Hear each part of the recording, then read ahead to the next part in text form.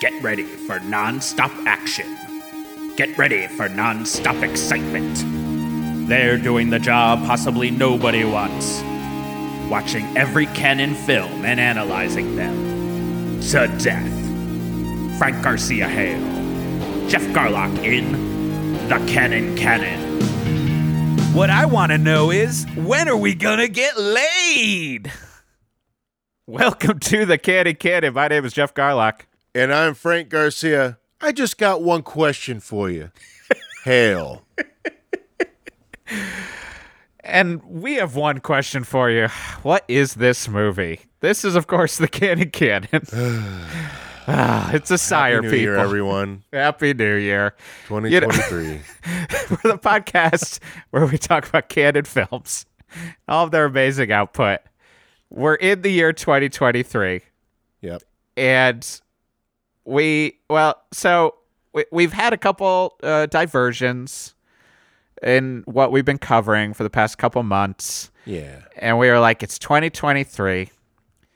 We got to get back to our beloved canon a little bit harder. Back to the basics. Yes. And back to the core of the idea of this podcast. Exactly. Covering as many canon films as we can.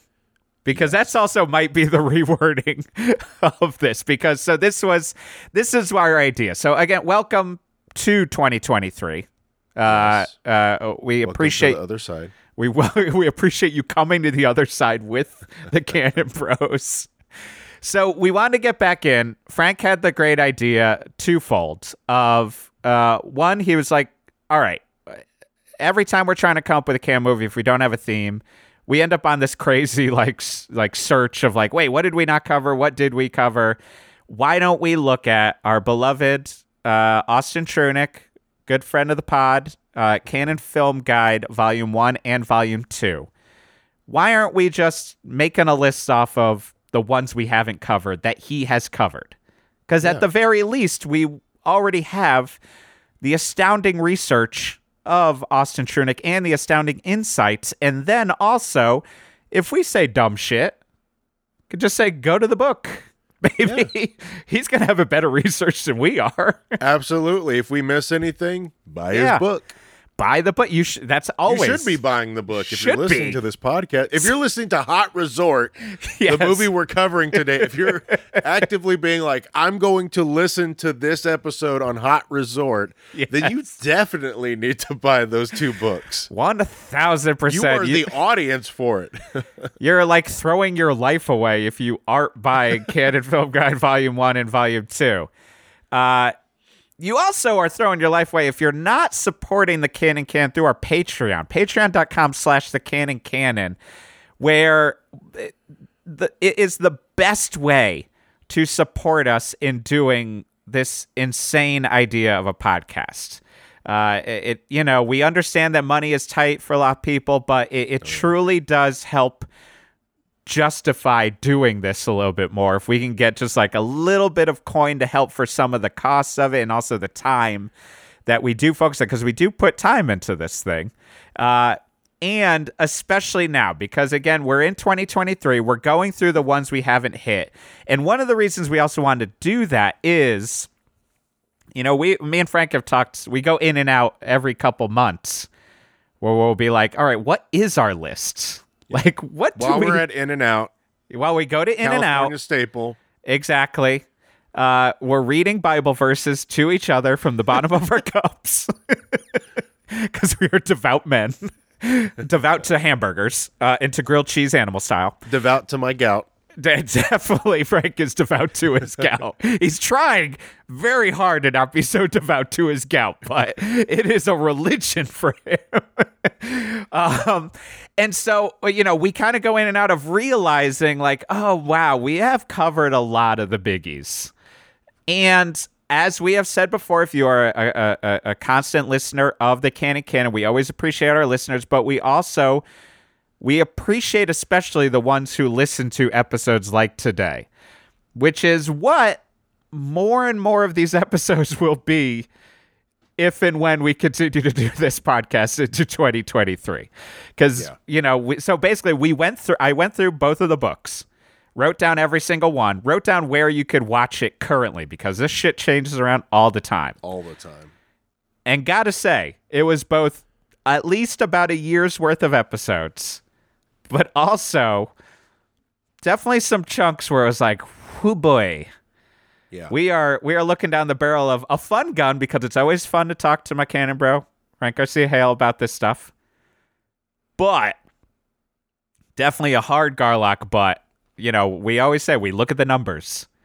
Sometimes you see those numbers and sometimes you start an episode and you know, we're not going to get slim year. Going to be a little bit of a slim year. Daddy's going to have to tighten his belt a little bit this year.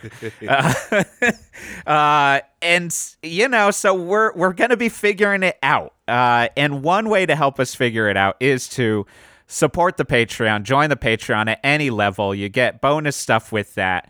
And the more people that get in there, the more we would do as well. But, you know, so we're jumping into this, and we also jumped in with Frank's also great idea. It's January. It's chilly wherever you are. So we don't know where to start with this list of canon movies that we have. So let's start with the hot town. Let's get right. it. Let's get it. Warm you up. Oh, spicy and warm. All the hot heat. Man, and so warm we've got titles. Yeah, we've got some warm titles. This is Warm Title January. Is at the very least, because that's the other part too.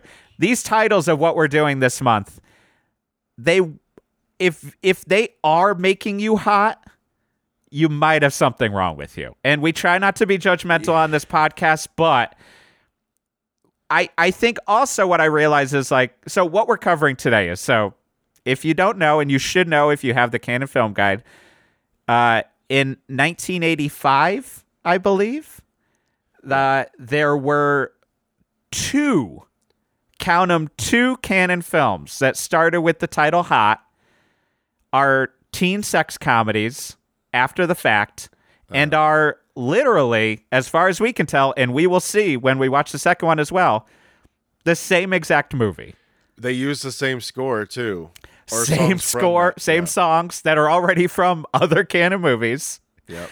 And are essentially, if you look at the log lines, are the same exact movie and are released like 4 or 5 months separated from each other.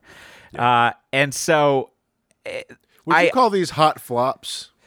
These are hot flops. I mean, that's at least what hot my penis... Flop January? At least my penis called it Hot Flop January. Because I also realized, like, one of the ways that we approach this podcast is, you know, I just actually finished Quentin Tarantino's new book. Oh, yeah. Which I do highly recommend. I think it's I like Tarantino's writing on film. Like, I think, like, yeah.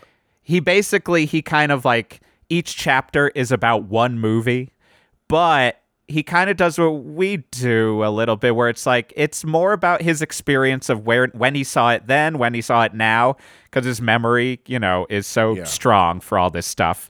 He can pull together, he can pull together a billion references, alienating through specificity, but like, and this actor who you've never heard of reminded me of these 4 other actors you've never heard of.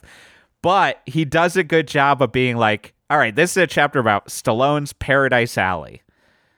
Right. It will be about that movie, but it also will touch upon the entire Rocky career, his career as a whole.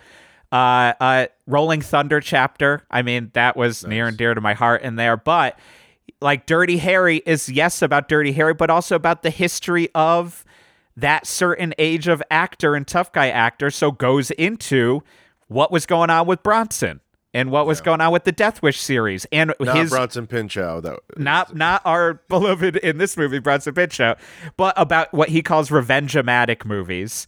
Wow. So he's able to kind of talk somewhat about little subgenres, and also make crazy Tarantino statements like, Kinjite is my favorite Charles Bronson canon movie. And I was like, of course it is. Yeah. But I was like, okay, so today we're covering Hot Resort. Next episode, we're doing Hot Chili, which is Not the sequel, just another hot movie. But I think it will be our first real foray, I realize, into kind of talking about a little bit, at least, about like teen sex comedies. Because we haven't done Last American Virgin or Lemon Popsicle. No. yet, And which is kind of connected. Was that weird movie where it combined the action and where it was like a teen sex comedy combined with the action movie, remember? The one that we had Marcy on for. Young Warriors? Yeah, Young Warriors. Yes. Which was probably the closest we got to like. Yeah. Which is weird. I was like rethinking. I need to rewatch Young Warriors, like because I don't remember any of it. But that's the thing is I know what I really want to rewatch is Dangerously Close. Oh, okay. Yes. I thought you were gonna say just the library scene. Yes. That just to see that nerd go ooh. Yes.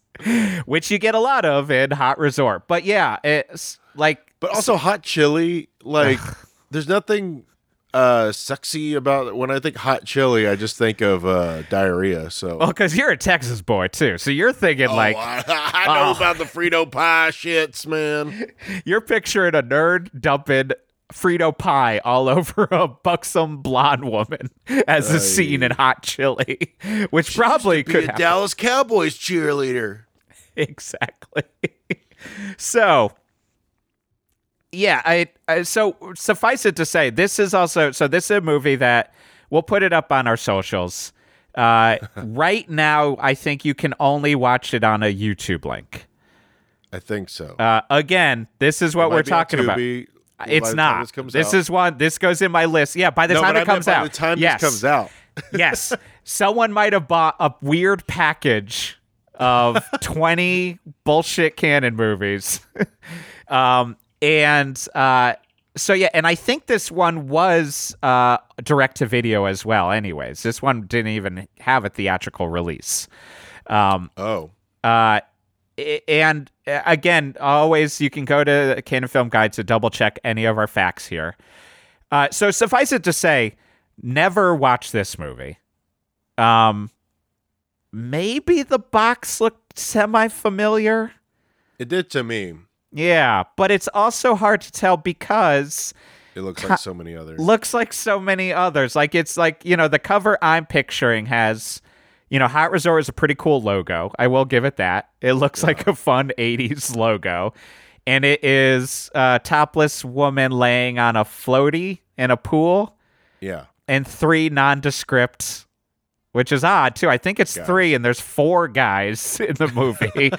But apparently they didn't want to have the quote-unquote fat one in there, maybe. Oh, yeah. That wouldn't sell the movie. No, unless you got Stephen First, it ain't selling it. But, and it's just pretty nondescript, so I've certainly never seen it.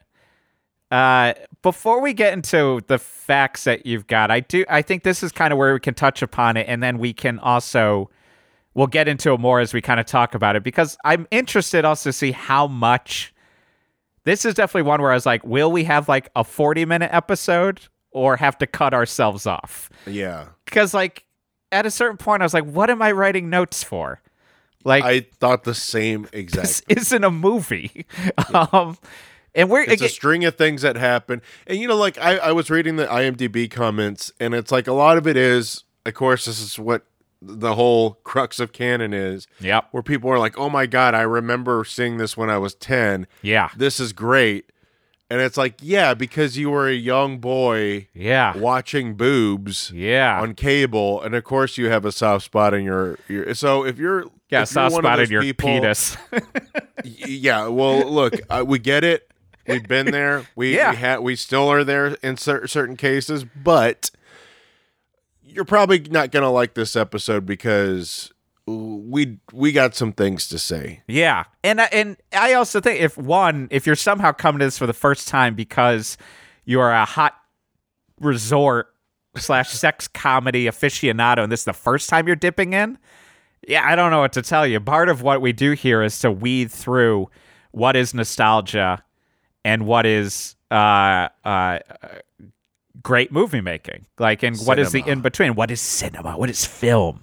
Because even like I was talking to one of my kids, like one of the parents with the kid, at like an event I was at this weekend, and the Canon came up, and he's like, "Wait, what were the Canon movies?"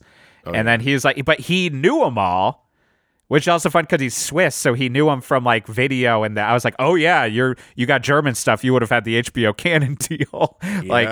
But he was like, he knew them all, but he also was like, "I haven't seen that since I was a kid." Like he knew to reference Delta Force, and I'm like, "Yeah, me and Frank are the ones who have been like, we've watched it like somehow 8 times some of these movies because like it was the level of like, wait, what is Invasion USA?" And I'm like, "Oh, let me explain Invasion USA to you." Tell you. But, part of our goal is to weed through nostalgia for ourselves as well, because, like, I as we get older, I have less of a need for nostalgia watches, as we've talked about. There's just too much to watch that, like, and I'm fine with some that I watch, and I'm like, this is a terrible movie, but I just like it for nostalgia.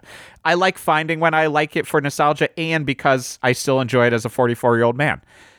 When it comes to sex comedies, this kind of specific style of like teen sex comedy, breast comedies, soft comedies is another one I think we have talked about. We've called it before.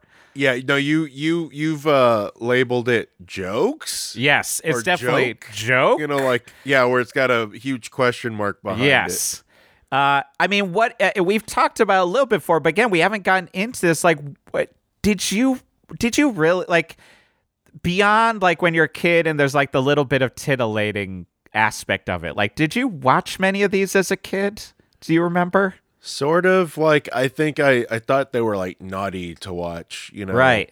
And it was like, whoa. I mean, because I don't know, but I didn't seek them out or anything. Yeah. Like, they weren't like, I love this movie because of the nudity, you know, like nothing like that.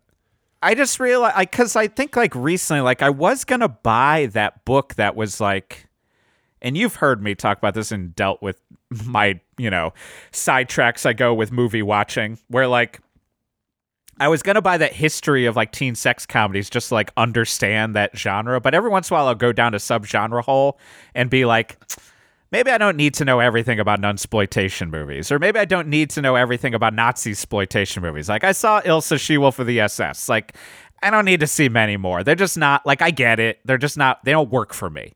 And like I was like in that mode where I was like, maybe I'll rewatch these classics of teen sex comedy and see if there's anything there. It's honestly, it's like when I like, in a different way somewhat, but like when I'll like go through the Wyndham Hill discography to see like, is this just boring new age or like something super interesting? Yeah. And pretty quickly, I had told you when I like watch Porky's, I know people will be like, and that was a classic. I was like, nah, what do I need this for in my life? Like, there's not enough in it that's titillating enough, which always seems to be the case with these. Like, where you're almost just like, why wouldn't I, at this point especially, I'm like, why wouldn't I just watch at least a softcore porn, if not a porno? Well, Geoff, I can explain it. Please. When these movies came out, it was like water in a desert.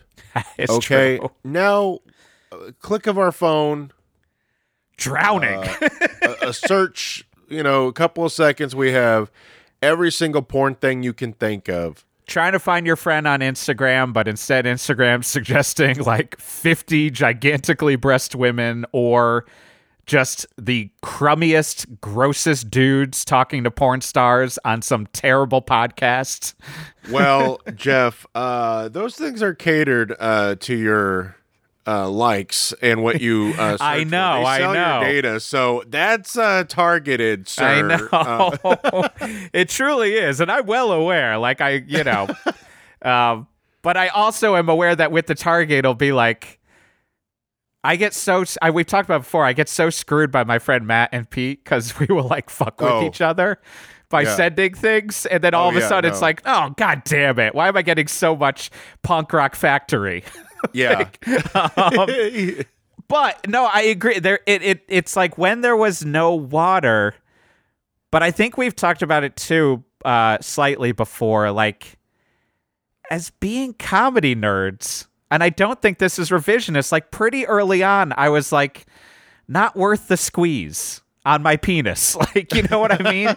Where I was just like, it wasn't the jokes were so offensively aggressively not funny, like, and were jokes that you would just be like delivered like they're supposed. It's that whole like smart aleck 80s thing that I can't fucking stand now, where it's just like the super smart alecky, unless you're a talent like Gutenberg of that time, where you can deliver it and it's like, oh yeah, that feels natural. But all of this is so like, hey, like it's 80s stand-up where like, I just got one question for you. And that extremely racist Fay Ray comment that he makes to the manager, where it's like, you're calling him King Kong, which is insanely racist.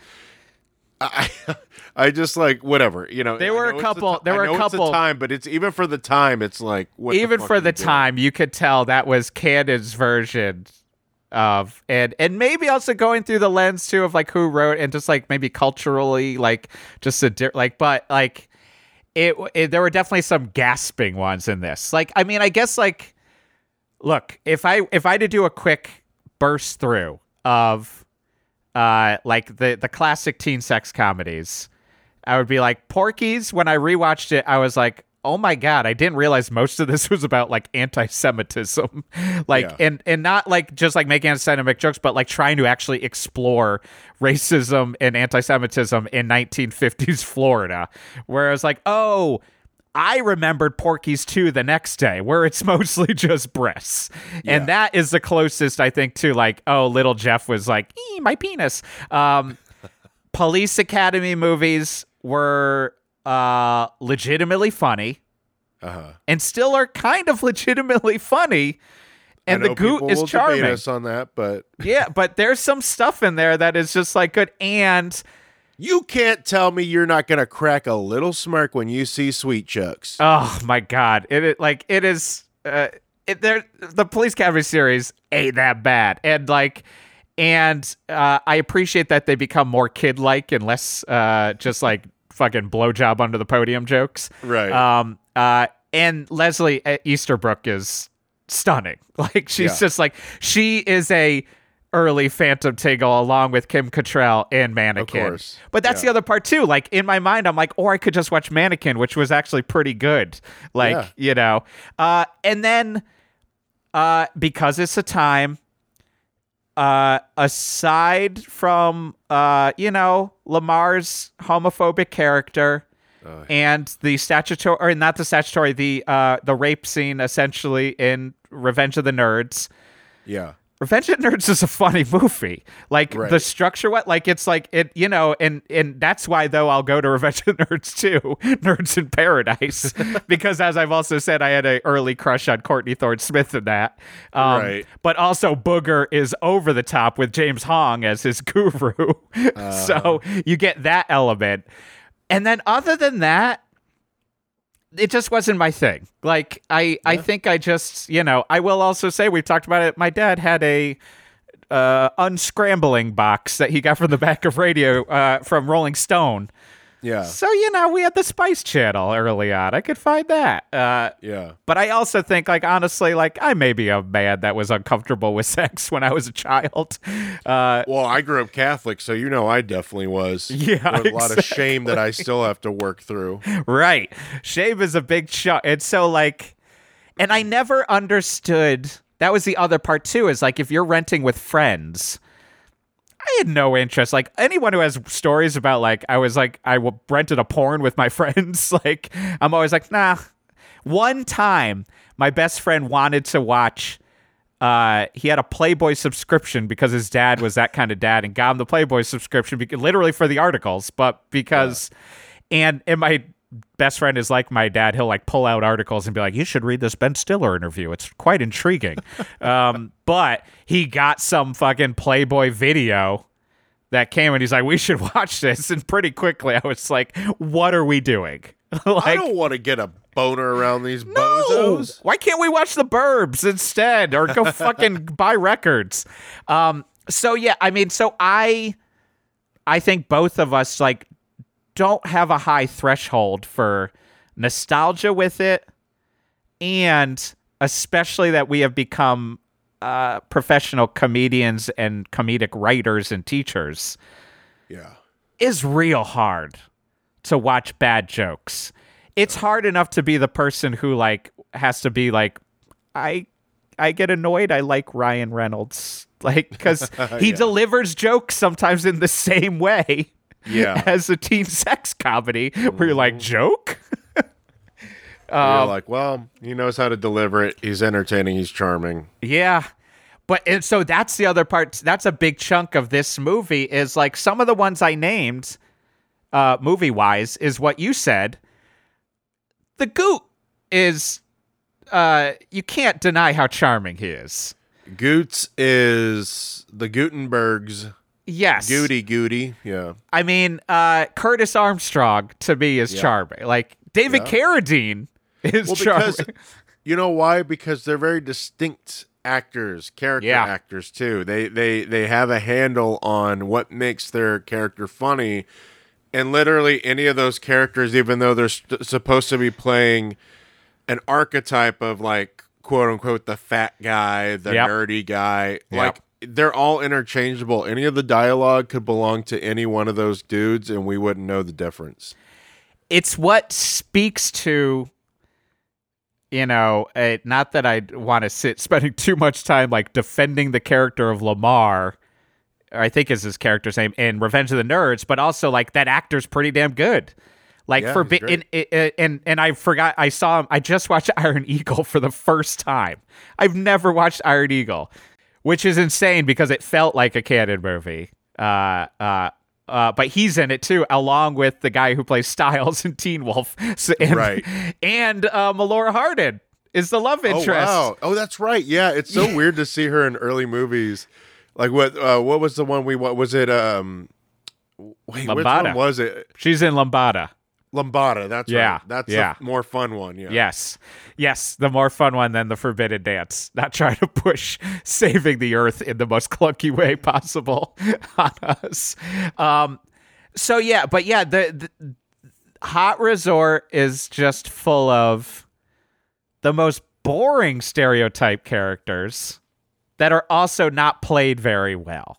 And so it has the energy of an uncommitted improv show.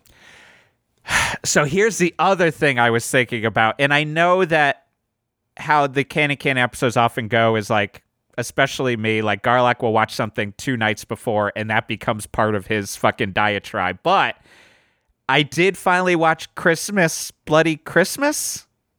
Violet? Yeah. Look. One of the Santa movie, the one that's on Shudder. Yes. Joe Bagos. Did not care for it. You warned me. Here's part. Not worth the squeeze again. Like not like good enough, but I might have fallen asleep a couple times and not caring that much that I did. I did like it. What you warned me, you said that first half hour is going to be really fucking painful. Yeah. And it was. And then after that, it did get better, but I still was like getting frustrated enough. Like I was just like, oh, weirdly, like this point of view thing with the Santa doesn't work so well. Like I can't see what's going on. Oh, right. And then in the morning, Christy had left. Like I think I told you, like halfway through the movie, she just got up and she just went, no. Yeah, it was out of there. But she in the morning was like, why was it so grainy? And I was like, I think they were going for something, but it felt like when you like the type of grain when you like get a horror movie that's only available to order from like a catalog, like on VHS from like Harriet Carter or something. Well, like I think they purposely shot it on. I can't remember what it was, but it was. It feels like they shot it purposely on DVX, like 100 cameras where the grain would be before it got HD. But yeah, no. And so why I was thinking, the soundtrack's great though. Steve Moore, good friend. I always feel bad, like I thought VFW is the one that had the most promise out of the Bezos movies. Jeff Bezos. I really like Bliss. That's the one I need to watch because that's the only one I haven't watched. I remember you saying that you liked it. I liked Bliss a lot. And the soundtrack to that is fucking awesome. Because The Mind's Eye is what made me and friend of the pod, Noah Segan, first talk because he was in that. When I first moved to California, we ran into our friend Allison, who's that's her husband. But I was like, do you have a copy of this movie?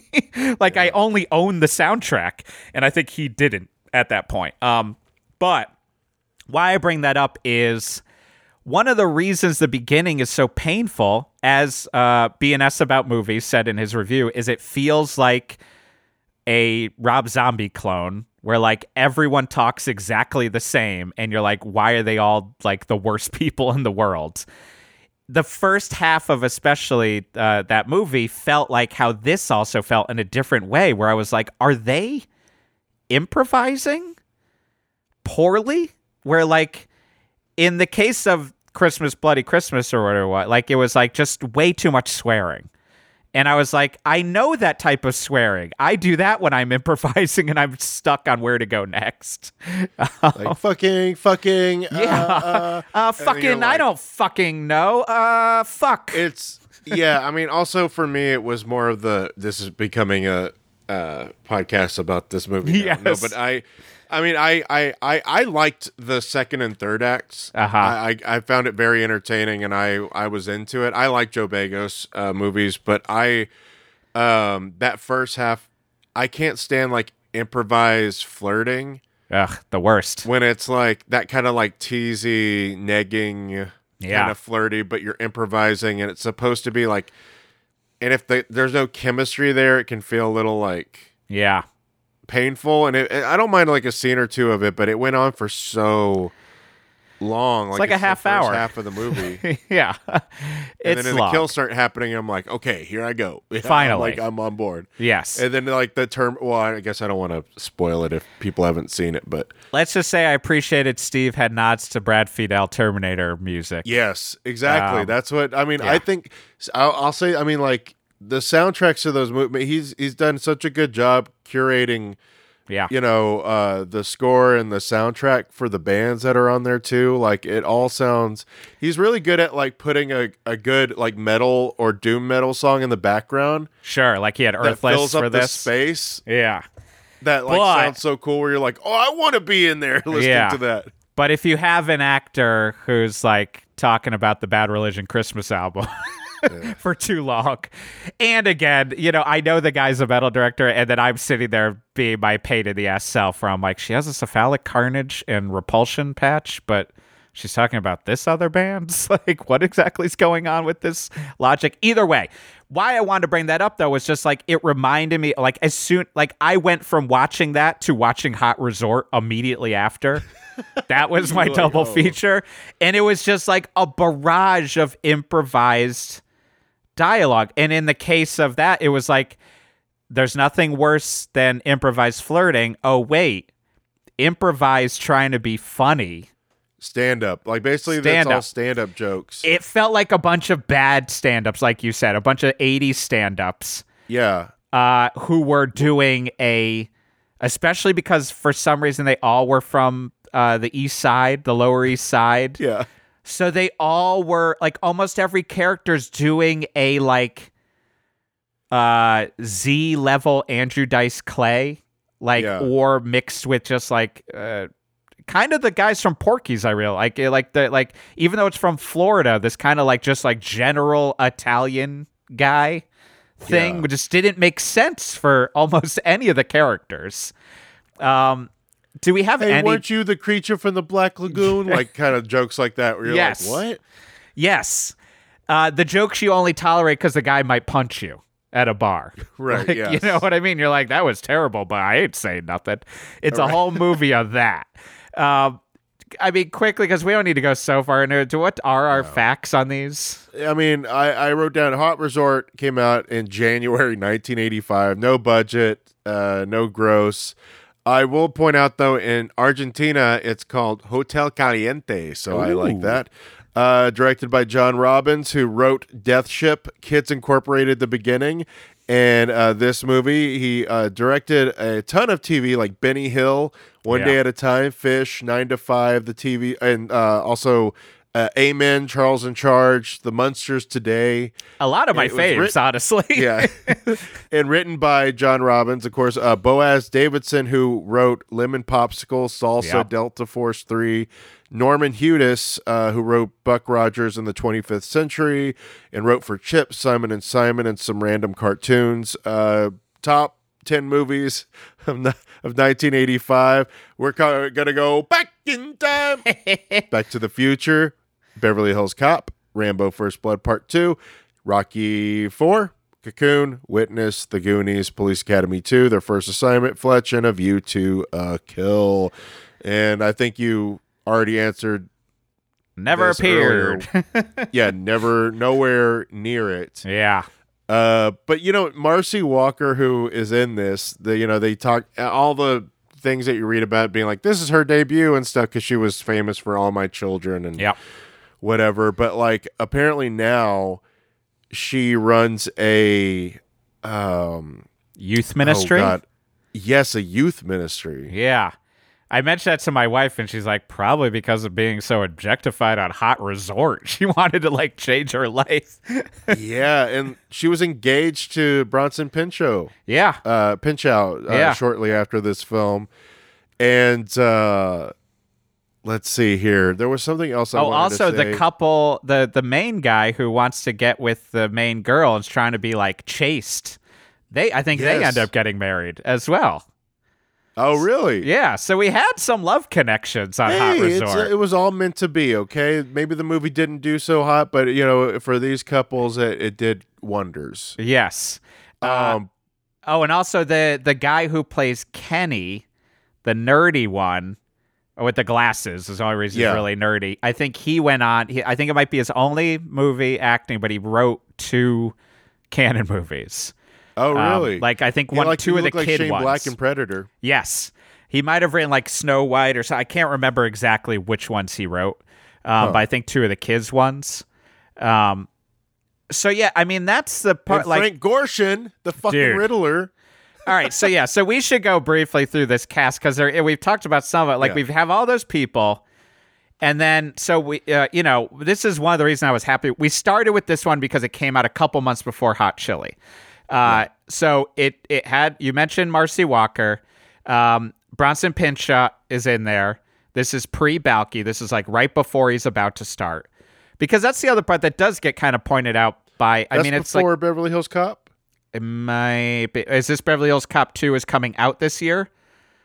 Who knows when they shot it though, because he was in Beverly Hills Cop.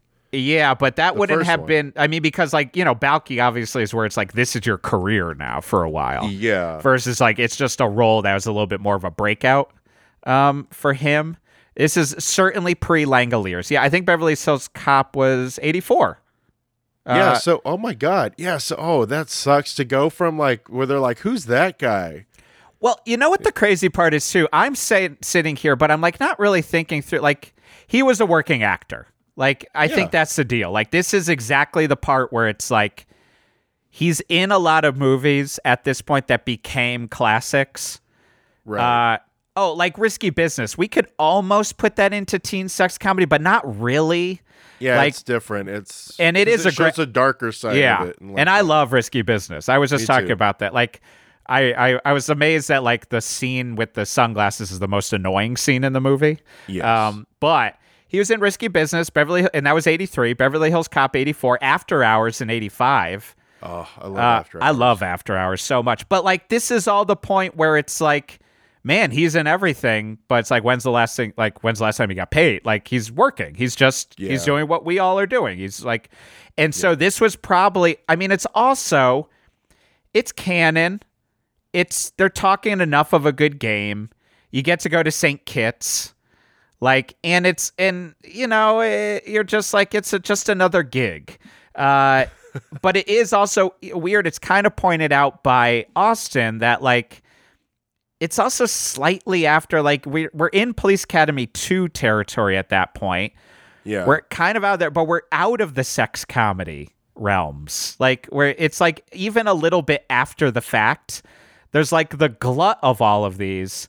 But as Austin points out, it's we've started to shift over, or we already have, to the John Hughes, more of a heartfelt, reevaluate ourselves, existentially, the deeper ones that are kind of related. And so that's the weird part too, is you watch it and it does feel a little out of time. It's unclear when it's made, what it's supposed to be. So yeah, you've got Bronson Pinchot, and if you're excited about Bronson Pinchot being in there, Pinchot, it's amazing that he was one of my favorite actors, and I really don't know how to pronounce his name. Tomato. Exactly. You've got, as you said, Frank Gorshin, the Riddler. Yeah, the Riddler. His role is so confusing. Like, he's supposed to be, he's at the resort, because how the tone of this movie is unclear. It's basically like, it's a St. Kitts resort. A bunch of guys are brought in. They seem to only hire the worst idiots from the Lower East Side who don't know how to work in a resort. And they bring in a guy who's going to be like a military guy to get their asses in gear. And sometimes the resort is also full of horny people, but sometimes not. And so Frank Gorshin plays a guy who won a game show, so he has a lot of money, but he's there with his wife who kind of is horny. And maybe the game of Frank Gorshin is that he doesn't want to have sex with his wife in an Al Bundy way. And he's got a Confederate flag. He's got a blanket. Yes, that was like by the pool. Yeah, and he's covered in like safari gear and suntan lotion on his nose, zinc oxide. But his wife is horny and keeps wanting to go back up to the room. But I also say keeps because I want to say it's only 2 scenes with Frank Gorshin, so not enough to establish a pattern. Yeah. And in the second scene, his main thing is his wife wants to go back upstairs to fuck, but he needs his coffee. But instead, he gets distracted giving the fat guy, who we'll talk about in a second, sex advice. But it's unclear why he's giving sex advice. I think he's picking on him. It's unclear if he's picking on him, yeah. But then also, is Frank Gorshin himself drunk in this movie, do you think? I guarantee he definitely, they were like, Frank, it's great to have you on set. We're excited. We love the Riddler. And he's like, get the fuck out of my face and give me my whiskey. Where's my goddamn whiskey? He seems hammered. You expect me to believe that this guy isn't gonna fuck this hot piece of ass right here? Like, what? I mean, speaking of improvising, that's why he feels like he's drunk improvising. Like, and we talked about it on text too. Like, most of the movie feels like the editor fell asleep and they didn't do a second pass. Movie, and they're just like, this is good enough. Where editor's like, I guess I'll leave this in, or just kind of like they were trying to edit another movie at the same time, and they had to do this on like their spare, like their lunch hour. Because it feels which like probably was the case. Yeah, canon. Because it feels like they left like tail ends in, and like that, like you're like, this scene should have ended like 5 seconds ago. Yeah, but, why are we starting? And again, going off of How I Am, I just watched it, but I just watched Rad for the first time. Oh yeah, which I love. It was fun, but I didn't realize it was directed by Hal Needham, who's the guy who directed Cannonball Run. And was like the stunt director who like what's his name, loved Burt Reynolds. But watching Rad, there's definitely big sections where it's like, this would work if you had the charm of Burt, but like everyone's a little tired and slow, so you're like, you needed to pick up the pace on some of this. Same with Hot Resort. And so yeah, Frank Gorshin's in there. He's maybe only in 2 scenes. That's supposed to be your big draw.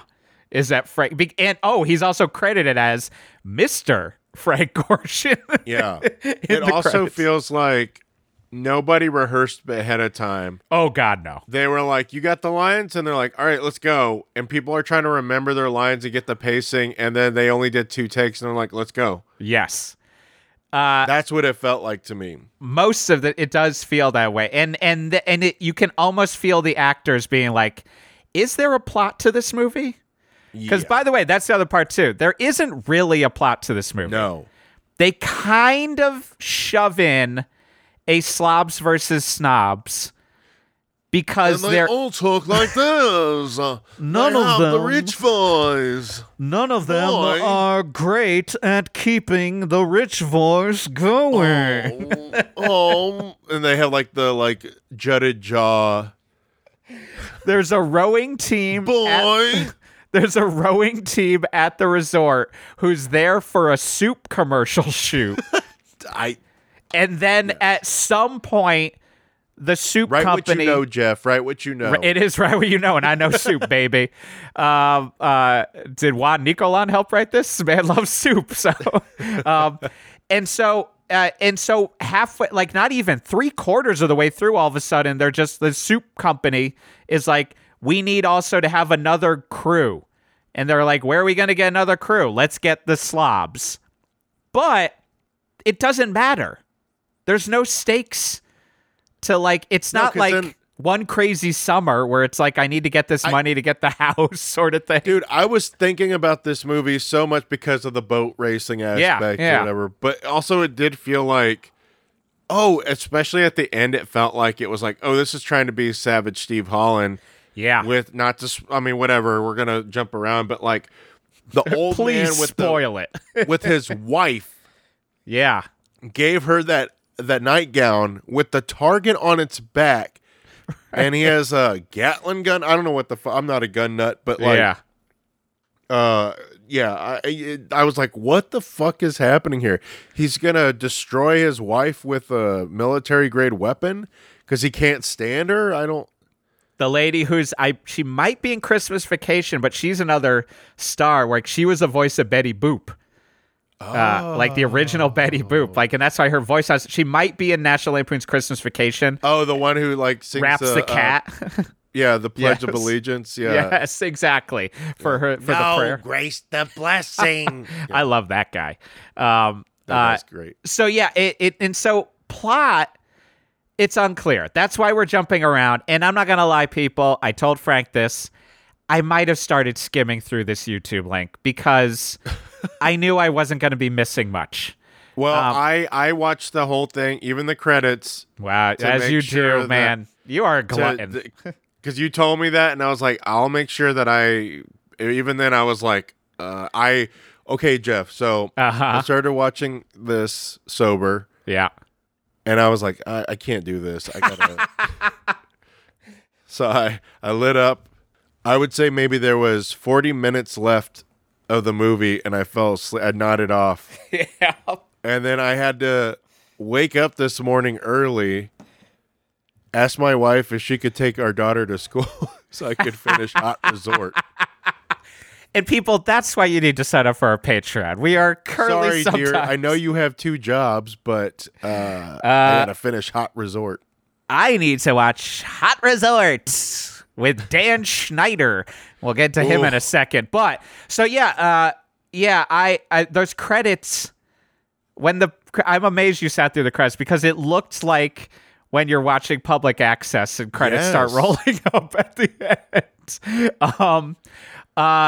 So other stars in this, the fat guy, because there's a fat guy in both of these, who it's unclear, and maybe you can clear up what his game is, and his game might be what is the actor's personality. So it's played by Dan Schneider, who at one point in your life, you would have been like, oh, it's the guy from Head of the Class. Right. That's what I knew him from. He's like one of the nerds. He's a computer guy. He always has his legs up and his keyboard on his lap. That's how I pictured. And honestly, every time I write like that in my house, I picture Head of the Class. Right. I didn't realize he became a Nickelodeon magnate. Yep. Like a impresario, a someone to bow down to. All that. Yep. iCarly, maybe? iCarly, Henry Danger. Yeah. All the stuff that's like after our time. Yeah. Like by a couple of years, but like did not realize that until it was pointed out by, lawsuits that he is also like a sexual monster. He's a alleged creep. Yeah. But the thing it was because of his temper issues. And temper. Yeah. And temper, but also he was like posting pictures of young stars' feet. Like there was some grooming. Again, you want to worry about some grooming. There was some action. Like, he was the child Harvey Weinstein, like, sort of element. Like, in that, like, it's like for massages from coworkers. All that type of shit. Yeah. Like, there's a lot of articles on it. So, the fact that he, like, it's seemingly his role is to be smarmy is what his jokes are. Like, when he tells a joke, like, it's just, like, kind of smarmy. And then aggressively, violently sexual. Like, which doesn't even make sense. And then when he actually gets accosted for whatever reason, just to be like, I'm so horny and you got what I need. Right. Is he racist? Is that why he's like being like, no, even though like it's like smoking hot woman and he's like, no, and it's like, what is your that's with all the dudes too, because was it supposed to show like they're all talk and no game? It's unclear. I mean, like, can happen in a canon film, but happens definitely in this a lot and makes it painful.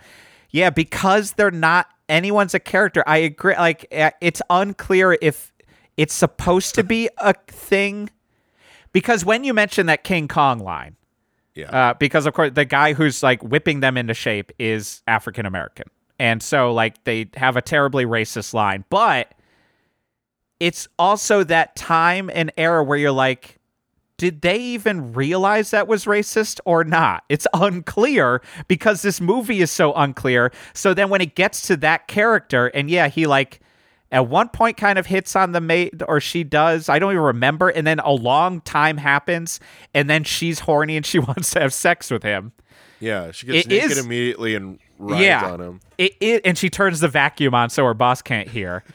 It is unclear if it's supposed to be that he's all talk and no game, that he's a racist. But then he's hooking up with other staff because you find out later that he like, oh, and then I slept with this person and this.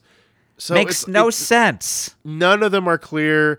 And then all of a sudden he's like, the main guy is like flirting with that one girl that he meets, that one woman he meets at that party. And then she takes off her top and he's like, no, let me take you to our place. And then, then he's like. It's also, I will say, it was that we were watching a dirty YouTube and that I also wasn't paying that much attention at a certain point because I was just kind of like losing it. It was hard to follow which blonde actress was which. Yes. Because a couple of it. Oh, so just to quickly, it kind of connects to this. It does connect to this.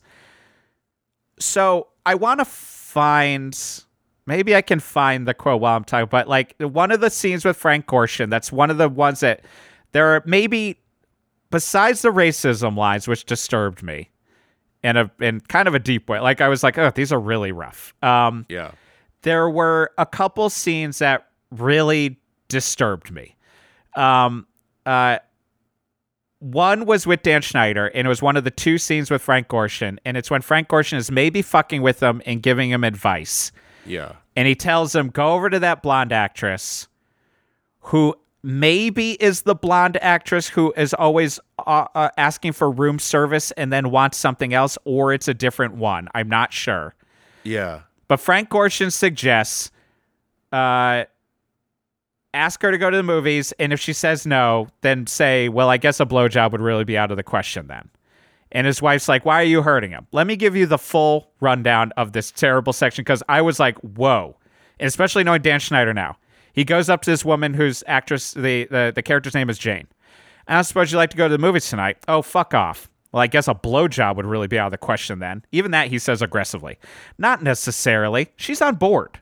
This is a teen sex movie. For some reason, she's on board. Makes no sense. His response, oh, yeah? So do you like what? Swallow it or spit it out, you know? Fuck you. And then to that, fuck me. Well, that's kind of what I had in mind. You know, which way do you like it? Because I got the People's Almanac and it lists the 6 most favorite popular positions with women, especially women like you. I can tell because you have that kind of body. Have you been with a woman? Yes. Like, all of that is, I'm not adding the aggressiveness. It comes out he's that like, way. yeah. Is it like supposed to be like the game or whatever where he is like trying to be a piece of shit so that she could be like, ew, because he knows it works? I don't know, and it's uncomfortable and not funny and truly. So it was that scene really. I was like, I don't like this movie in a different way than I thought I wouldn't like it. There's also I know the other one, and maybe you can help me to not like it, but not feel like it was more questionable than I thought it was, because look, this was a YouTube link. Closed captions were generated. No, yeah. Could not figure out what was going on in this one scene. I think it's Kenny, the nerd one. Yes. Is bringing coffee to the woman who keeps getting room service. Okay. So maybe you can sum it up or help me with what I couldn't tell. He goes in, he's got coffee, he hears groaning noises like he's going to walk into an orgy. He ends up in what is a closet with a curtain.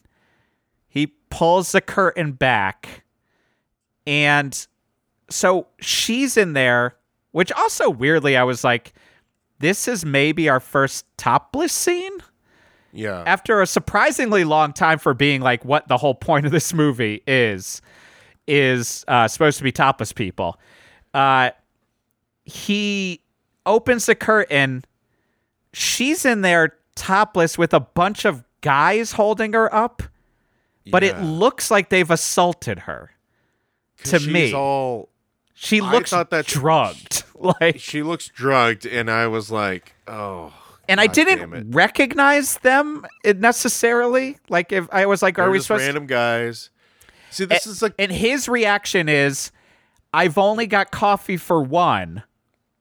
Joke, but then someone says something right after. Yeah, he goes, but we ordered tea for 8. Oh God, Frank. I mean, truly, it doesn't make it better. No, but at least I had to watch that scene like 5 times, which made it worse. But because I, for the life of me, could not figure out, because it sounds like I only brought coffee for one. I was saying, wait. Like, it's a little bit like, does this look okay to the car? That commercial we always talk about. I could not for the life of me. Okay, yeah. So that's also the type of jokes in this. If you were upset about the Revenge of the Nerds scene, which is upsetting, times it by 1,000 for this movie. This is the kind of movie where I'm like, I think about with these kind of like 80s teen sex comedies, I feel bad. And, you know, I'm assuming, and that's not to say that this was the experience, but I can only imagine based off of what I've heard from our friends in the industry of like how uncomfortable these women are being on set with so many like dudes who are trying to act horny, who probably are horny in an industry that doesn't look out for them at that time. I can't imagine what they're like. All right, let's get you naked, and you're going to be in this closet with 8 naked men. Yeah. Ugh. I can't like, and it's like is a close set like that. What her always showing up too in these sex scenes where like they have to use the jaws of life to get her out because but is that her? I think it's the same woman. Unless thought it's like, because then there's that runner of like that lady who's having sex everywhere at different places, like on the raft, and then in my mind there are 3 blonde actresses. I thought that all look the same. I thought there was the woman who is the friend who's like stuck up, quote unquote. Right. She's supposed to be the cock blocker. Right. Who becomes a youth minister. She's the famous person, right? Yeah. And then I thought there was the one that Dan Schneider does that fucking violent speech at, who is the one who is asking for room service all the time. And then I thought the third one, I thought they were a couple. Yeah, thought so too. But so I think that's not the one.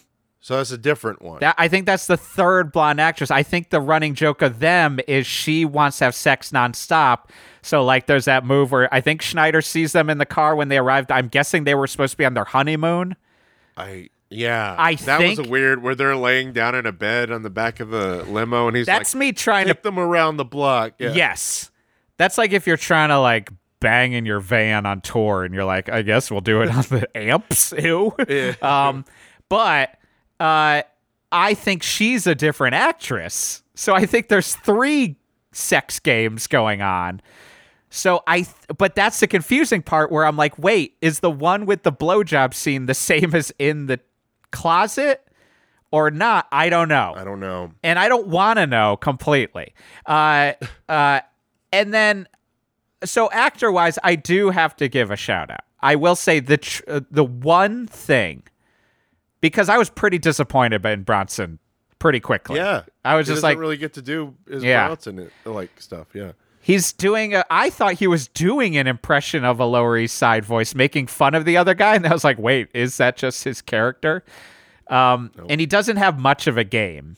But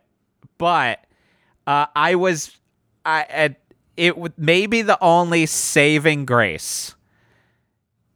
Even though, there's an argument to be made for the problematic part of it, but Steven Stucker, the actor who played Johnny from Airplane and Airplane 2, who is a comedic actor.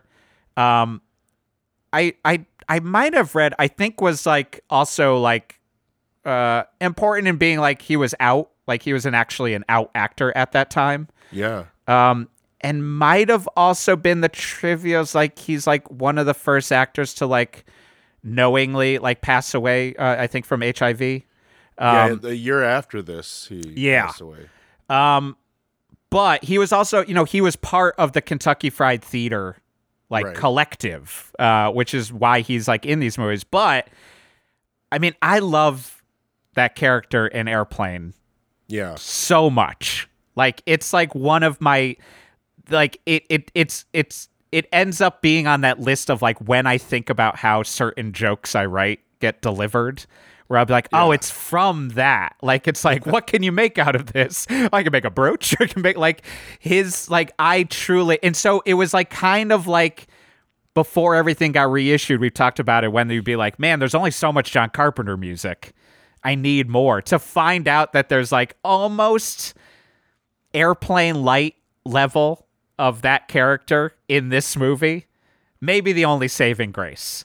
It's not, great, and they definitely don't use it well. And there's a couple times where you're like, what was the joke there? The joke was just that he's gay and he's... but there's also the one that's... But there's the crazy one that's not even about him being gay. It's something about... He's just making a face. Like, it feels like they just let him improvise. And if from my memory, I was like, wait, that wasn't even like a gay joke. It's just like they let him just go off. And they're like, I don't know, leave it in, whatever. But like at the end with the manager who came out too, the tacked on ending where you could tell like, oh, they had to add all this. Yeah. The like recap and whatnot. And then like, you could tell he didn't like that scene. Yes. You could tell he didn't want to do that scene. Yes. Yeah, and it was like it definitely because at the end just ends like well, he's doing a recap like there's the whole style, thing with like they win the race maybe, but who gives a fuck? Like it truly doesn't matter because they have to reshoot the commercial anyway and lose, right? So who cares? But yeah, they do a recap. The main guy does a recap, which makes no sense. Yeah, the recap is. Point. Who gives a fuck about literally any of them? And as you said, we find out that character and the drill sergeant are a couple, and you're just like, okay, yeah, but that's the joke. Yeah, and you're like, he's like effeminate, and he's right, like, but he was like an army guy, and like, isn't it funny how he's talking? Yeah, and it stinks because it doesn't. Weirdly, if you're even thinking in the structure of the joke, like. That army guy isn't even that army in the movie. So weirdly, you're not like, it's even a soft version of the homophobic joke. Like I didn't read him in the movie as hyper masculine, quote unquote. You know what I mean? Like not as much if you're going to get to that type of homophobic joke in a weird way. Doesn't make sense that they made it being like he's there to run the hotel respectively. They have the commercial in town and they have to make sure that they're happy. Everything is accommodated to them. And all of a sudden he's like, but I don't like to lose. and he's going against. He's yelling at the crew and the director, and it like all of a sudden he kind of switches over just because he gets competitive. Is that? I mean, that's the thing that you've all heard us if you've listened to us before do the Cannon Bros rewriting of things. I think this movie you have to do a lot of just like. I guess that's usually what the trope is in these movies. Right. Like, and that's what it did feel like when he switches over to being on their side. I was just like, don't overthink it, Geoff. Why are you trying to come up with the why? But it is that. You're just like, is it because he's competitive? Well, we haven't really seen he's that competitive. Like, I mean, apparently he is, because that's what he said. He's like, I don't like to lose. And he's competitive for the sake of that. This is what happens in these movies. Right. And that ends up being also, again, with these movies, it's sometimes is weird where you're just like, towards the end, they up it. But if you're going off of a pure breast sex level, I know it's what you said, that it's like we are in a desert. But there's a surprisingly little amount. Like, there's just not as much breasts as you would imagine for what you have to go through with this movie. You know what I mean? Yeah. Like, to really punish yourself with the ratio of sex to dialogue or action pieces does not insane. justify. If you do the sex comedy math, none of it adds up. Well, like, even like that, I mean, the whole, again, like, kind of being like, why are we still lingering on this? There were those parts at the end where it just kind of felt like, why are we spending so much time in some of these shots? Or like the soup shot, or like when they're filming the commercial and he's screaming, you could see the locals in the background too. Right. And it's like, I feel so bad for these locals having to watch this terrible shit where this director is yelling at them while they're spitting soup into each other's bowls. And like, was the soup like bad, or did the staff do something to the soup? Is that what they were preparing? You know what the answer is, Frank? Jokes? I think the answer ends up being a lot of times like, I guess this is a joke. I'll tell you what I did like about this movie though. Lay it on me. Canon logo. Oh, man. Yeah. That was like, I don't know how come I feel like we don't see this one as much, but like, it's like shines and disappears. Pew! It was, I wrote down it was slam in, shine that swooped with different music, but also had the Canon group, not Canon film. Like, it was like another in-between transition, and I was super psyched on it. I loved it. I was like, this is awesome. I loved it more than the rest of the movie, man. I fucking... Yeah. There's also a part where I was like, holy shit. You know how when you said that, when you realize that samples are from certain movies and stuff? Yep. There was a scene, and I can't remember which one it was, but they're showing like the water and stuff, and you hear this song that goes bow bow bow bow bow bow bow bow bow bow bow bow, and I was like, holy shit, because there's this DJ duo, this during the vaporwave shit, you know, called Tiger and Woods, and they have a song called Gin Nation, and it samples that song. And I was like, that's where the sample is from. That's what it's from. And they use it in, I've talked about it as many times, Smash TV's Turbo. Oh, right. Where they combine all the like Canon movies and stuff into like that mix of music that like, and that's in there. And I was like, that's where it's from. And then I tried to look it up, and I can't, this is my new fucking Perfect Stranger Rally Around the Moon, because I can't find this fucker. But it's not a part of it's a different song than Obsession or whatever. Is that the one I think it might be, because the Dave Powell songs on there, some of them are reused for other ones, and I could find those. Yep. But I couldn't find, and I could find the other song too, but I couldn't find the one I was looking for that they sampled, because I wanted to hear the original one, and I was like freaking out because it's like, that's the song. I mean, Body Shop would be my guess, just going off of titles. No, it's not Body Shop, because that's the one they reused in like 3 different Canon movies. Oh, is that the one that's in Ninja 3 and it's in Breakin' Ninja 2, I think? And Breakin' 1, yeah. Or is it Breakin' 2? 1. One of them. And it's also in, I think it's in it might be in Actually, 4. now I do remember Body Shop now. So it's not Welcome to the Party? Interesting. I don't know if it's Obsession or Welcome to the Party, but I tried looking at both of those and I couldn't find it. And I was going to look up and see if the soundtrack was available because I was like, that's where, because it's a cool like groove and stuff, but it's just like, I was like freaking out because I was like, wait a minute. Because it's the YouTube transfer, the music gets a little bit more buried than you would like because you're hoping the music could save you from this fucking movie. And most of the music is pretty atrocious. Yeah. I wrote, wow, the sax at one point. Yeah. I will say, too, the jokes style is also inconsistent. Like, I feel like, we're pretty much wrapping up on this fucking movie. There's not a lot to say about, like, it's kind of like, I almost want to just go through and just, like, hit just, like, those couple of dumb lines that didn't make any sense. I mean, here's the other part, too. I will say, with a lot of these jokes, and it goes along with, even at this age, that we realize now that the Bill Murray character is kind of like a dick too much in most of his movies. That, like, it's not even kind of starting to be not even enjoyable in some of them. And they're taking that and then upping it by 1,000, where, like, you're never on their side because they're all shitbags. It's definitely got Stripes elements to it. Exactly. And you don't even have like what's his name? Smile. Why am I blanking on the Egon's name? Fucking passed away. Harold Ramis? Harold Ramis. It doesn't even have the charm of Harold Ramis, like where you're like, I'm not even sure. Or John Candy. Or I mean, certainly not John Candy. Yep. I mean, that guy could charm amongst us fucking could ever. Seriously. But I like when you've got like, where's your visa? I don't got a visa. I got a master charge. Ugh. When the follow-up is like, yeah, but you also need like a visa. So now you're just asshole. being a dick.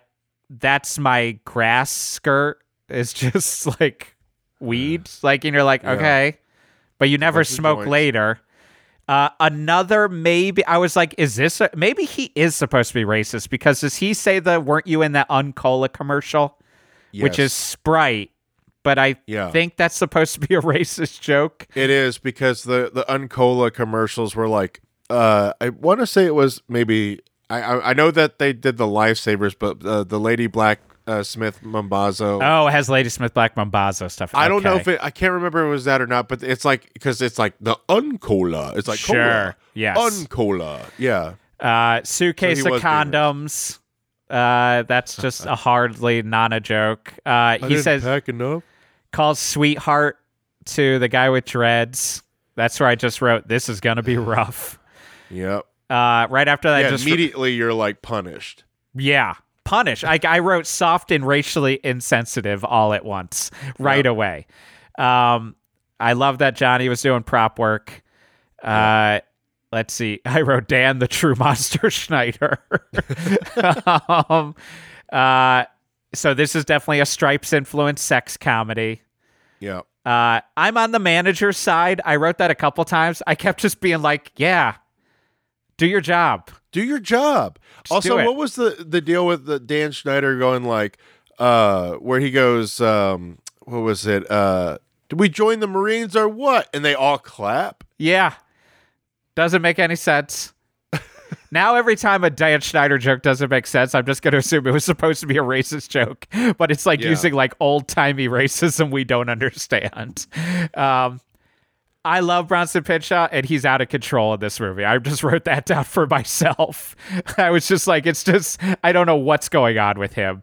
He's just doing this accent, and he's like, but he's not even funny. Like, they don't even let him be funny. I don't know. Yeah, Bronson's obsessed with accents. They are bad help. What are you doing? My father bought me that. I don't even know what some of my lines here that I wrote. Dan Schneider's so creepy. Oh, enjoying your stay at the Royal St. Tits? I mean, Kits? Oh, yeah. But I... Is this a Dan Schneider line? My, what a pretty dress. Is it from Sears? Or is that a Snobs line? My, what a pretty dress. I know, that was when they were talking to the old couple. Oh, yes. Yeah, and they were making an old lady joke. And she goes, no, J.C. Penney. Love it. Love it. It was right here. I kept, like, this is one of those movies where I realized most of my notes are me reminding myself that it's insane. Like, I just wrote, movie is frantic. Gonna have a heart attack. Like, this movie's all over the place. I also wrote, there might not be a script for this movie. Lots of quiet improvising. When they show the college age guys, you're like, man, back in the 80s, we're like, college age people look 40. Big mustaches and balding when you're an undergrad. Like huge bald spots. Like, hey, we're 18 and we're in college. Oh my God. Around here, I wrote that, I also just wrote, will there be a plot? Like I still was waiting. Yeah. Nope. When he makes that crazy face, Johnny, it's just the manager just says, "Are you under control?" And then he just makes a crazy face. And that's where I was like, I guess they're just letting him go off. Like we're just letting him do him. Yeah. Yeah. Kmart joke. There were two Kmart jokes, right? Like side by side. Yes. Being like, okay, I guess that means he's poor. Comical golf. There were definitely just like set pieces where you're just like, all right, this will just lead into kind of like the flirting, I guess. Kind of recurring joke, couple of sex everywhere. Oh, definitely some boom shots. I definitely saw a lot of boom shots. Yeah, a surprising amount at this lady who's pissed at the waiter. Rightfully so. Again. Oh yeah, why does this maid want to have sex with him? Had no idea. No clue whatsoever. And then why is he so resistant to it? This is again where we want to do our sketch notes where it's just like you can't, 2 is not a pattern. 3 is a pattern. Like, so when the old guy has a mirror, then what? Yeah, the old guy has a mirror in his book to look at chicks, and you're just like, okay, maybe it's a pattern, but not completely. He goes into that room and maybe gets assaulted at one point, but the joke, he goes in that room to get it on. Yes. And the wife is like, no, you don't. And then like throws the joke of the bodies being thrown across. So that was the first kind of like fantastical thing, which I thought was kind of funny. Sure. I wish it was more fantastical, this movie. I mean, if they would have just leaned into like kind of what they did at the end with like the kind of like savage Steve Holland throughout the whole movie. Yeah. If it was more absurdist then that would veer more into like the National Lampoons, the Amazon Women on the Moon type of humor where it's like, I don't love it, but it's like, at least it's something. There's some funny, or at least the absurdity can like lend some kind of good nature to it. Like just some, like I can forgive it a little bit. Yeah. I mean, speaking of absurdity, who is that guy in the commercial crew that's 80 yard who looks like it could be John Glaser under the glasses? I don't know. He's like, there's a big lizard under my pillow, not mine. I don't know. I don't know what. Yeah. I don't know if he was a director, if he was in the crew, he was writer. The camera operator, remember? Because he keeps, like, he couldn't get it, and that didn't make any sense whatsoever. My like, God. why can't he focus the camera? And I thought that guy, the director, I thought was Patrick Fabian from Better Call Saul. I thought that was like a young Patrick Fabian, but it wasn't him. He had a look of, like, he looked familiar, of, like, he's someone. Yeah. But then, like, that whole boat scene is like, don't get too close, you're gonna knock us over. And it's like, what is going on here? It felt like it was madcap for the sense of madcap, even though you're like, what? Yep. It's like somebody who, like, you're just, like, watching walk down the street, and all of a sudden, like, they're fine, and they're just like, whoa, whoa, whoa, whoa, and you're like, what's going on? Yeah, are you all right? You tripped over nothing? It's these movies, too, that you, like, realize, like, they're so low budget and shit out, but you're also like, wait, you got Jaws of Life and cut a car in half and rented a crane to get the guy whose back got thrown out fucking in a car out of that? Like, that scene cost a lot of money for that joke. Yes. And then that poor woman had to be in there naked with all those guys around. Staring at her. Ugh, disgusting. Are we going to have sex or what? With my penis, we will have sex, is the line I wrote down as a real line. Speaking of racist, when he fires them and he does that whole like, oh, Jesus, I'm free. And he does the basic like black voice. Yes. And he's like, ugh. Yep. Were all those girls supposed to be sex workers at one point? Those ladies that they were with were like, I was worried Dan's with a passo, or is it just girls they met? Because I was zoning out. They were just girls they met. Okay. Yeah. I wasn't sure. I was just like, there was something in one of the tones of one of them that I wasn't positive. and I couldn't keep track of what was going on in the movie at this point. Well, what was the scene where that waiter or the guy attacked that woman because he got mad at her? What was that all about? And then the next thing is somebody getting a blowjob under a table. Yeah, and that's remember that part? Is that the marriage crew, or is that the giving the blowjob on? God, it is so hard to keep track It's of. hard, yeah. But then, like, the joke is, I guess, that Dan Schneider's character, the fat guy, quote unquote, is the one getting laid the most. Yep. Can you believe it? He's the one. I can't. You know what? I can't, but it's because of his fucking personality. Like, nothing to do with his body. I can't even fathom. I couldn't understand why they were in garbage cans for that training, but then I realized I wrote that down too, but then even they were like, "Why do we have to wait?" But then they said, "Why do we have to keep stomping garbage?" And it's like, "Wait, you had to do this before that?" And then he goes, "I got my methods." We've had multiple scenes of garbage stomping. I couldn't help. I just kept writing no stakes over and over. I was like, "Cool, they fell over rowing. Who cares?" Like, that's it. Who cares? Penis rising. Penis rise. Yeah. What is this nerd talk speech? Wow, they love each other. And the ram thing? Yeah, the whole ram thing. Yeah, which the ram joke. Yep. Lazy computer ram joke that I believe is... You know what yeah. I thought was a kind of a disturbing scene in the movie where it's like, this is they thought it was funny, but it was actually kind of like, what the fuck, is where they think that the old man is dead. Yeah. And the guy, the manager, the other manager comes in and is like, "Daddy, don't leave me." And it's like, this isn't funny. It's supposed to be funny because he's saying daddy. And it's like, no, this is disturbing. He's like upset that these people are in his house and his father just died and this guy is on top of him. It's like, as he should be, and now we're in a disturbing scene that is not humorous, which is a good summary of most of this movie. I want to read this quote because it's like, one, it could be a Garlock style joke where it's like a long walk to get to the joke, but you're like, it's like, my computer's got 64K of RAM right now, which is okay for 2 floppies, but I want to get a hard drive. So I'm going to upgrade to 256K RAM.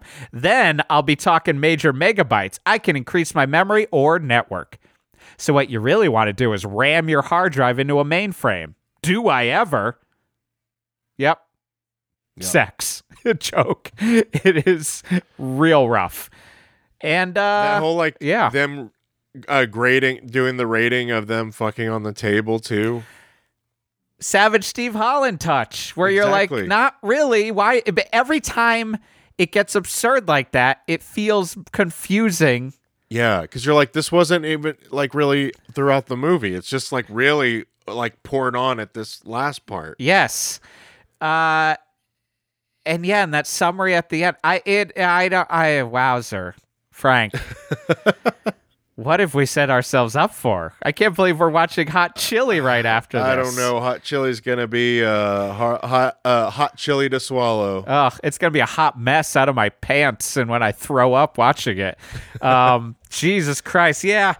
I mean, it is it's different. It's bad in a different way than Pirates, but it's one of the worst movies we've ever watched. I think Jeff, it's so funny you said that because I think it's like Pirates is my number 1 worst canon film, and I think this probably has to. And we've watched some pretty boring, uneventful kind of canon films where we're like, I guess so, but this is like, I would say this is like up there with Pirates.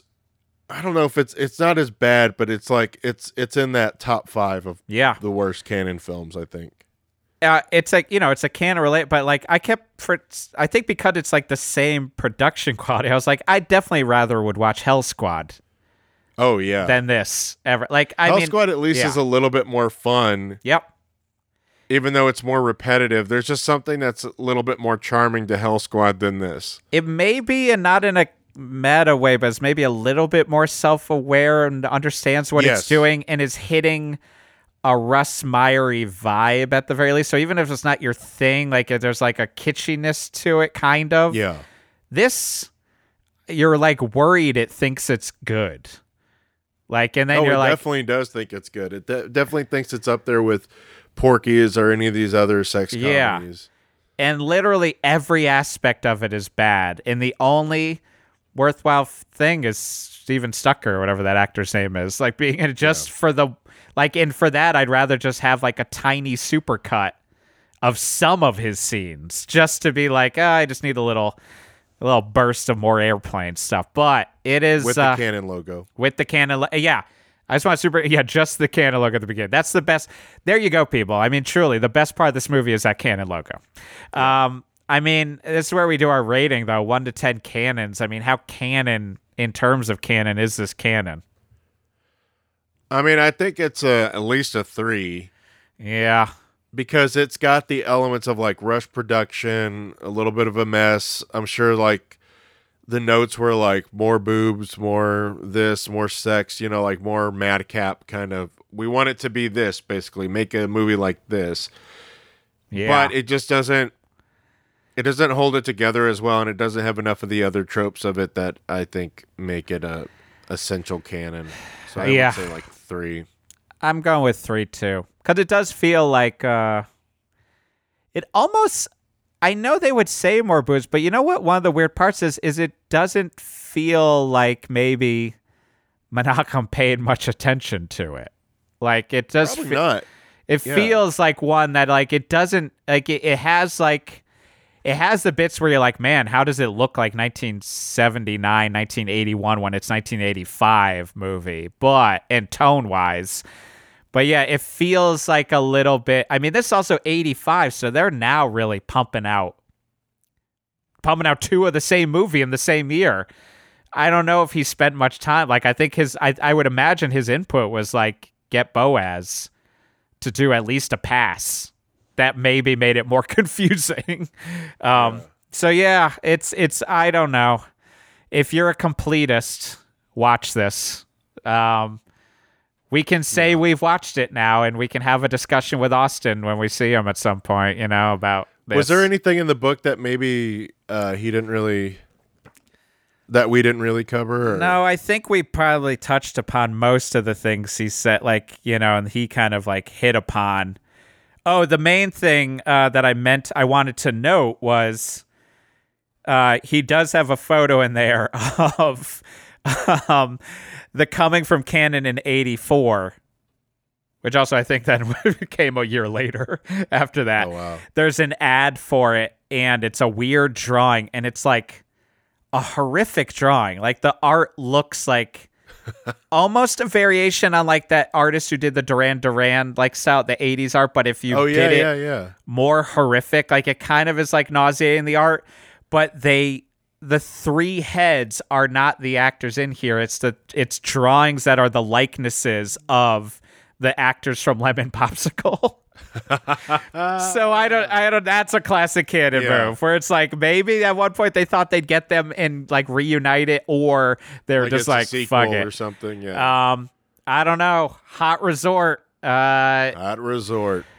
You know. Hot Resort. Oh, Hot Resort. It doesn't get any hotter until you get that chili. So yeah. Hot Resort left me cold. Get my wiener.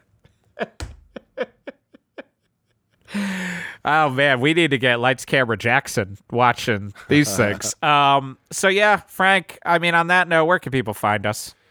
They can find us on Instagram and Twitter at The Canon Canon. Second Canon is 1 N. And people, truly, patreon.com/The Canon Canon. Look what we're doing. Keep us sane. This was a rough one. This this list, we'll see what's going on, but I mean, we're doing it. We're doing it, people. We're doing it as of now, and so come on, help us out. We know at the very least you'll have the fun of listening to us. Will we be shifting closer into like a how did this get made territory? Like, possibly. Like, we'll see with some of these. You know, we try to give as much love as we can, but we'll see what happens here. But hey, oh, and also we don't know. I'm looking into it right now. Those Canon shirts got pulled But I'm looking into another outlet where maybe they will revive. We'll let you know as soon as we have info for that. But until next week, I'm Geoff Garlock. And I'm Frank Garcia Hale. And this is The Canon. Cannon. Can't believe we're watching Hot Chili next.